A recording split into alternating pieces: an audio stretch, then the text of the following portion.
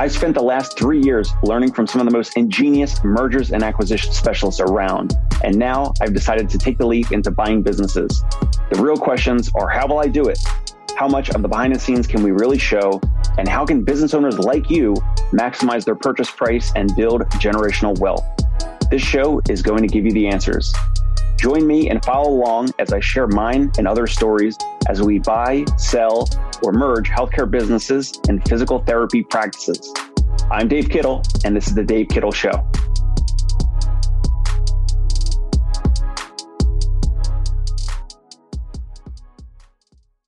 Hey, in this episode, we're going to be interviewing a broker and advisor. We're going to be speaking about the pros and cons of using a broker, and also what happens if you're using a broker and your business is listed on the broker's listing or directory for a year or more. What are some challenges, roadblocks to that? We'll get more into that. I'm Dave Kittle. This is The Dave Kittle Show, and I am the owner at Concierge Pain Relief Home Physical Therapy and the CEO of the Fieldmaker Group, and we are currently acquiring practices in New York and New Jersey. Today, we have Joseph Hertz on the podcast. He is a broker and advisor. He's also the president of Transworld Business Advisors of 5 towns and Jamaica. That's Jamaica, Queens, in New York, but they also service owners across the country. So they're not limited to Queens. Joseph, good morning. Good morning, Dave. Thanks for having me on.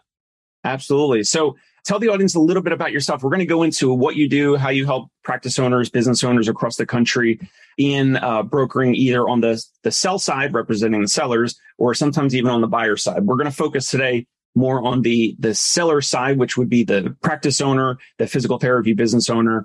Let's go into, first of all, what are you doing now on a day-to-day basis? A little bit about yourself and what you do with Transworld. Sure. So been with Transworld, for a number of years now, and have a background prior to this in outbound sales and driving relationships. So on a day-to-day basis, we're focusing on working with sellers of businesses, often people retiring or relocating, when they're looking to make the most important transaction of their life, essentially, and working with them to help them to get to the finish line, which is a potential exit for their business. Got it. So once you see, or if a business is listed for 6 months, 9 months, 12 months, or longer, one of the things that you and I had connected over is I wanted to ask on the show here, do you see, as a broker and as an advisor, do you see patterns of businesses that sell quickly versus businesses that stay on a broker's listing for 12 months or more? Sure. So great question. And yeah, we have discussed it offline. I think when a business is listed for a long period of time, let's say 12 months, and it hasn't sold yet, one of 3 options are true in terms of why that business is on the market for that long. Either the business is not good, the seller's expectations are not good, or the broker is not good. And let me back up and explain what I mean by each one of those. The business not being good, this gets into the high level of what business brokerage, what it is to accomplish and sell a business, right? If there is no asset there and the seller of that business or the business owner has not created the processes and procedures, and they're involved in every part of their business, it's very hard to then go and sell that to a buyer, because transferring those relationships is difficult. And the more that you remove the owner from the business, the more that that business owner has an asset that they're able to then sell and transfer to a potential buyer. So some businesses are more like jobs in broker lingo. What that means is essentially it's just producing an income, but it's not necessarily an asset that's easily sellable and transferable. So that's one thing I would point out. Number 2 is sellers' expectations are unreasonable. So sometimes if someone has a business and their price expectations are not within what's reasonable, that could preclude a sale. And then number 3 is the broker may not be good, right? If the broker is not marketing the business correctly, is not speaking to the proper buyers, and is not putting, the actual strategic value that business brings and making sure to reach out to potential buyers that would be interested in that, those 3 things could preclude someone from selling and cause the business to sit, on the market. So let's touch on that last component. If the business is, financially not set up well, then it could be improved, right? It's going to take some time. So it is what it is at that state.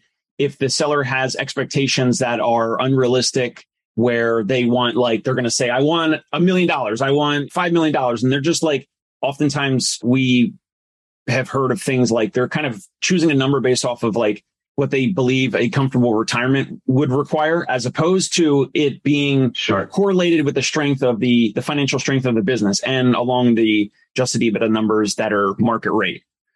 For an owner that comes to you, and if they have these unrealistic expectations, do you also have to kind of coach them? Do you have to show them, first of all, do you show them market comparables? Do you show them maybe other deals that are either redacted or public that are like, okay, here's your similar size business and it's sold for this 3 times EBITDA or whatever, to try to bring them back to earth? Do you have to show them comparables?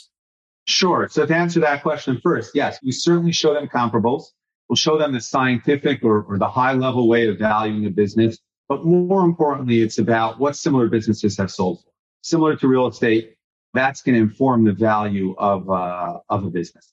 But getting back to your question, the way that I view it when I meet a potential seller or a business owner for the first time who's considering selling within the short term, I view it sort of as a date, right? A first date. So when I go to meet them, they're looking at me and evaluating whether working with me and working with someone in my office will give them the best chance of actually getting to the result that they want, which is obviously a potential sale.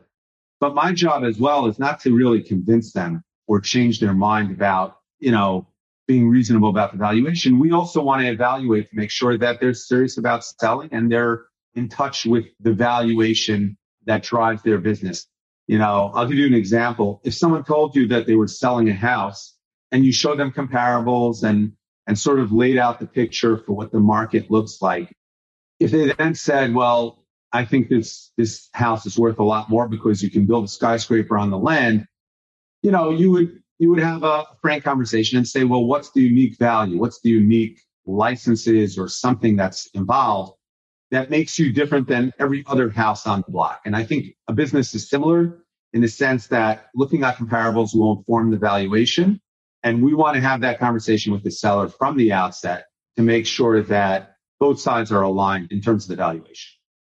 So it makes sense, like super important for brokers and advisors to not just take any business owner that has the pulse so that they can just list a volume number of just any of these businesses and hope that, some of them sell and then they get some commission off of that. But you're actually doing some vetting and some evaluating on the front end if these business owners are the right fit, if they have processes and procedures and things documented. And you want to know, you probably want to know from the outset, is this even going to be worth your time or be appropriate? Because otherwise you could be doing a lot of connecting of potential buyers to this owner or to this potential deal.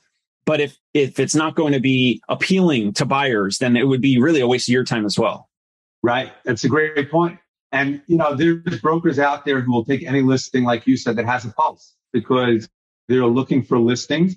But I think when, after doing it for a number of years, you get the sense that you need to work with serious sellers and you need to work with businesses that are actually saleable.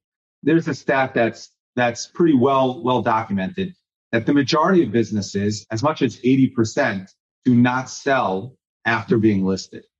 So what that tells you is there's many aspects and many checkboxes, some of which we went through before, that need to check off in order for a business to sell. So as much as sellers and business owners want to work with the right broker, we certainly also want to work with the right seller, because all we have is our time and making sure that we can get to the ultimate goal, which is accomplishing a sale for that seller. So in terms of that high stat of 80 or so percent that the businesses that are listed never sell, it comes back to the cluster of these things, right? The things that you mentioned. So the business is probably not ready to be sold where the owner steps out of it and everything is wrapped around that owner. That's one big way. That's one big reason. Another one is their expectations. They are probably shocked sometimes that they're valued based off of, adjusted EBITDA after add backs, and they're thinking that they're going to sell for a multiple of revenue, but really it's a multiple of adjusted EBITDA. So they probably thought it was a bigger number. Then you might kind of come in and say, here's how your type of business is sold for in this market range. And they might be upset or shocked at that. And then also the other component of the broker, you said a broker or advisor not being good. So let me touch on that. How much of your work is, so you get a listing, let's say it's someone listening, a physical therapy practice. You onboard them, you list their practice, you get to know them, you vetted them and they vetted you. And so you move forward, you list it directly to your listing. What do you as a broker advisor, like if someone's listening and they were going to use you for representation, do you do marketing? Do you do outbound? Do you already know a lot of local or regional or national buyers? Like what types of things do you do as a broker or advisor to get more potential buyers to at least look at that potential therapy practice? Sure. Great question. So, what I would say is selling a business is not like leasing a car, right? It's a transaction. And we approach this with this mindset. For most of the business owners that we work with, this is maybe the largest transaction that they'll do in their life, maybe second largest if their house is worth more, but it's their baby. They built it over decades. Typically, we're working with, most of the business owners we work with are, let's say 50 and above who are looking to sell. So this is a really large transaction for them. And would you go into a transaction when it's your first time and it's most important or one of the most important transactions of your life, doing it for the first time, when it's one of the most complicated transactions that you can do? It's a lot more complicated than selling a piece of real estate. So what it gets back to, I think, is, the value that we provide is advice. It's certainly marketing. It's certainly, helping auction a business and getting the highest possible valuation for the business. It's certainly knowing who to talk to and who the right buyer would be for their practice. All of those things are important. It's advising during due diligence. It's making sure all the terms in the contract are correct, obviously not as an attorney, but it's advising throughout that multi-month process of making sure that the deal gets to the finish line at the best possible, price and terms. But I think that's what it rolls into. It rolls up to, it's one of the most important transactions of a business owner's life and one of the most complicated. Would you want to do it yourself, or do you want to work with someone who's done it tens, hundreds, many, many times and knows the different pitfalls to watch out? Got it. So, but does Transworld with your, I don't know if you have like a data room or, just some data center with, contacts and all that within your business in Transworld, do you have tens or dozens or hundreds or thousands of potential buyers? Sure. For different niches, different, for example, healthcare and physical therapy. So you have that available. And then do you do cold email? Do you do cold LinkedIn? Do you do cold calling to try to get, or maybe you already have these buyers, you just list it and then you can see metrics of like this physical therapy business listing on Transworld has X amount, like 313 views today, or it's got 1,000 views in the past 3 months, like actual like website views on this listing. Or you also have some folks, because I know I was on Transworld and I can, message, I put my contact information in and then it goes obviously right to that broker for any of the transactions or deals that they're listing. So what are some of the things that you're doing either manually or with digital tools to try to get more buyers in the funnel to connect to the seller, the therapy seller? Therapy owner, that's the seller. Sure. Great question. So I think what you were touching on is maybe the buyer match program that we have within Transworld. And that's a great resource that we have. So what it is for anyone who's not familiar, you can go to the Transworld website, tworld.com. You can sign up, find, let's say, physical therapy practices in a specific neighborhood, specific, price point or revenue. And then you can be notified as new listings come in. Transworld as a whole is over 300 offices, 700 brokers and agents. So we're a large organization. And when businesses come up, you'll be notified as they arise. So at a high level, we're reaching out to 3 different types of buyers. We're reaching out to your individual investor, physical therapist who wants to buy a new practice. We're reaching out to strategic buyers. And that's someone who may own a physical therapy practice, is doing a roll-up or something like that, or private equity, which is just more of an investment group, but similar to strategic buyers. But we're reaching out to those buyers. And what we help potential seller with doing is we're marketing the business in many ways. We're using the newsletter that we send out to thousands of buyers. We're using the buyer match. We're tracking, we're sending it out to hundreds of websites to make sure that the business is listed in as many places as possible. Where are you listing? Because I figured Transworld would want to have that like proprietary listing. So you're listing it on other broker websites like Biz Buy Sell, or what are some other places? But it probably links back to Transworld, right? Right. So it does link back to Transworld. And, just Biz Buy Sell is a little bit different than Transworld in the sense that it's not a proprietary website. Biz Buy Sell is more, you can view it as sort of an exchange, right? So many business brokers list their businesses there and they sort of conglomerate, let's say, all those listings, but it then ties back to Transworld. So on tworld.com, you'll only find Transworld listings, but on Biz Buy Sell, businessbroker.net, and many other websites, you'll find many deals that are listed by any broker or any owner that's looking to sell. Got it. Does a therapy practice or a business that you're speaking with, a practice owner, do they have to be a certain size before you might reach out to some of the bigger buyers like private equity? Like maybe some of these private equity firms may only want you to contact them if it's, 5 million and above, or 8 million or 10 million and above. Like, is there some, number, some reasonable number there? Like they probably don't want to look at something under $1 million purchase price and maybe it's north of 5 million, maybe it's north of 8 million. Sure. So typically strategics and private equity groups get interested when the EBITDA is over $1 million or in that range.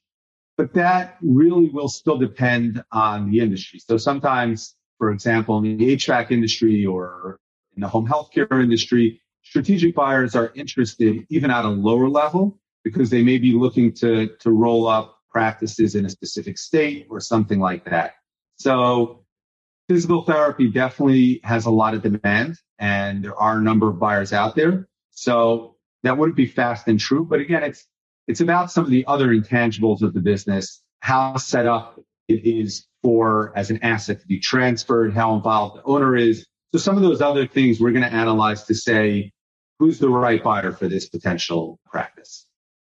Do you have any stories where a business owner, practice owner was working with you in the beginning? Maybe they had some unrealistic expectations in regards to the price and terms, and they seemed very dead set on that initially. And then do you have any anonymous case studies where you were able to kind of show them what's a realistic price and then it actually worked out well? Or maybe not. Maybe, sure. maybe there are no stories that you have like that. No, we have many stories like that. As much as I was saying, we qualify sellers when they're coming in and they're qualifying us, of course, there's always going to market, and you may want to be aggressive coming to market, right? To see what the market can actually bear. There's going to be a range for the valuation that a business, can get. So what I would say is I don't have any specific stories, but when we're working with the business owner, we're bringing it to market. We're in touch with them on a weekly or maybe bi-weekly basis, telling them this is the number of buyers that have signed NDAs. This is the number of buyers that have seen your, some details about your business. This is how many views we've had. And we're taking a very data-driven approach to say, if many viewers have seen your business, but they haven't reached out to the next step to signing an NDA, there's a problem somewhere. So we need to revise the listings. We need to revise the price. We need to do some CPR on that listing to make sure that they're actually moving from one stage to another, because it's all a pipeline, right? They see the listing, they sign the NDA, they see the package, and we're constantly monitoring that pipe to make sure that there's no blockage anywhere there. And we're bringing that data-driven approach and saying, bring those statistics to the business owner. And the ball's in their court. If we want to adjust the price, we can change some of the terms, but we're going to give them as much factual evidence to give them to help them make that decision. We'll give our advice, we'll give them the evidence, and then we'll go from there. So, we really try to be as in touch as possible with the market and respond to the market to make sure that we're getting them the results that they want. Once you have a practice owner where there's a listing under, within your domain, how do you keep them apprised of, do you do weekly calls? Is it, a phone call or Zoom call every week, every 2 weeks? Obviously, it'll probably be more communication if you get a potential buyer or multiple buyers signing NDAs. And then of course, you're speaking with the practice owner, the business owner more if one or more of them send like a term sheet or an LOI, a letter of intent, then of course you're probably talking more. So for any practice owner that's listening out there, can you give an idea of like the cadence or the frequency of communicating as something like that gets more serious? There's, something signed, it gets you're getting further down into the weeds. Are you speaking with them daily? Is it weekly? Maybe it depends on the owner's responsiveness and how serious it's getting from just some NDAs signed to now potential offers. So like you said, it really depends where they are in the stage. So initial stage, when we're just marketing a business, it can be weekly, it can be bi-weekly, but we're certainly going to be in touch at the very least within every bi-weekly to give them updates on where the listing is up to and how many buyers have reached out as we were talking about. As things get more serious, an LOI is submitted, we're going to be in touch much more frequently. And at that point, they're going to have their acquisition team in place. So we'll help them if they need help with getting the right attorney, getting the right accountant to help them with due diligence and with going through the process of getting to an acquisition. But we'll be in touch with everyone from their team as frequently as possible to get the deal over the finish line. And I would say, sure, it can be daily, depending on how intense and what stage things are up to. Excellent. Well, we'll wrap up shortly because I know you're busy and I'm busy and I don't want to take up too much of your time. I would love to have you come back and we can certainly dive deeper into certain topics.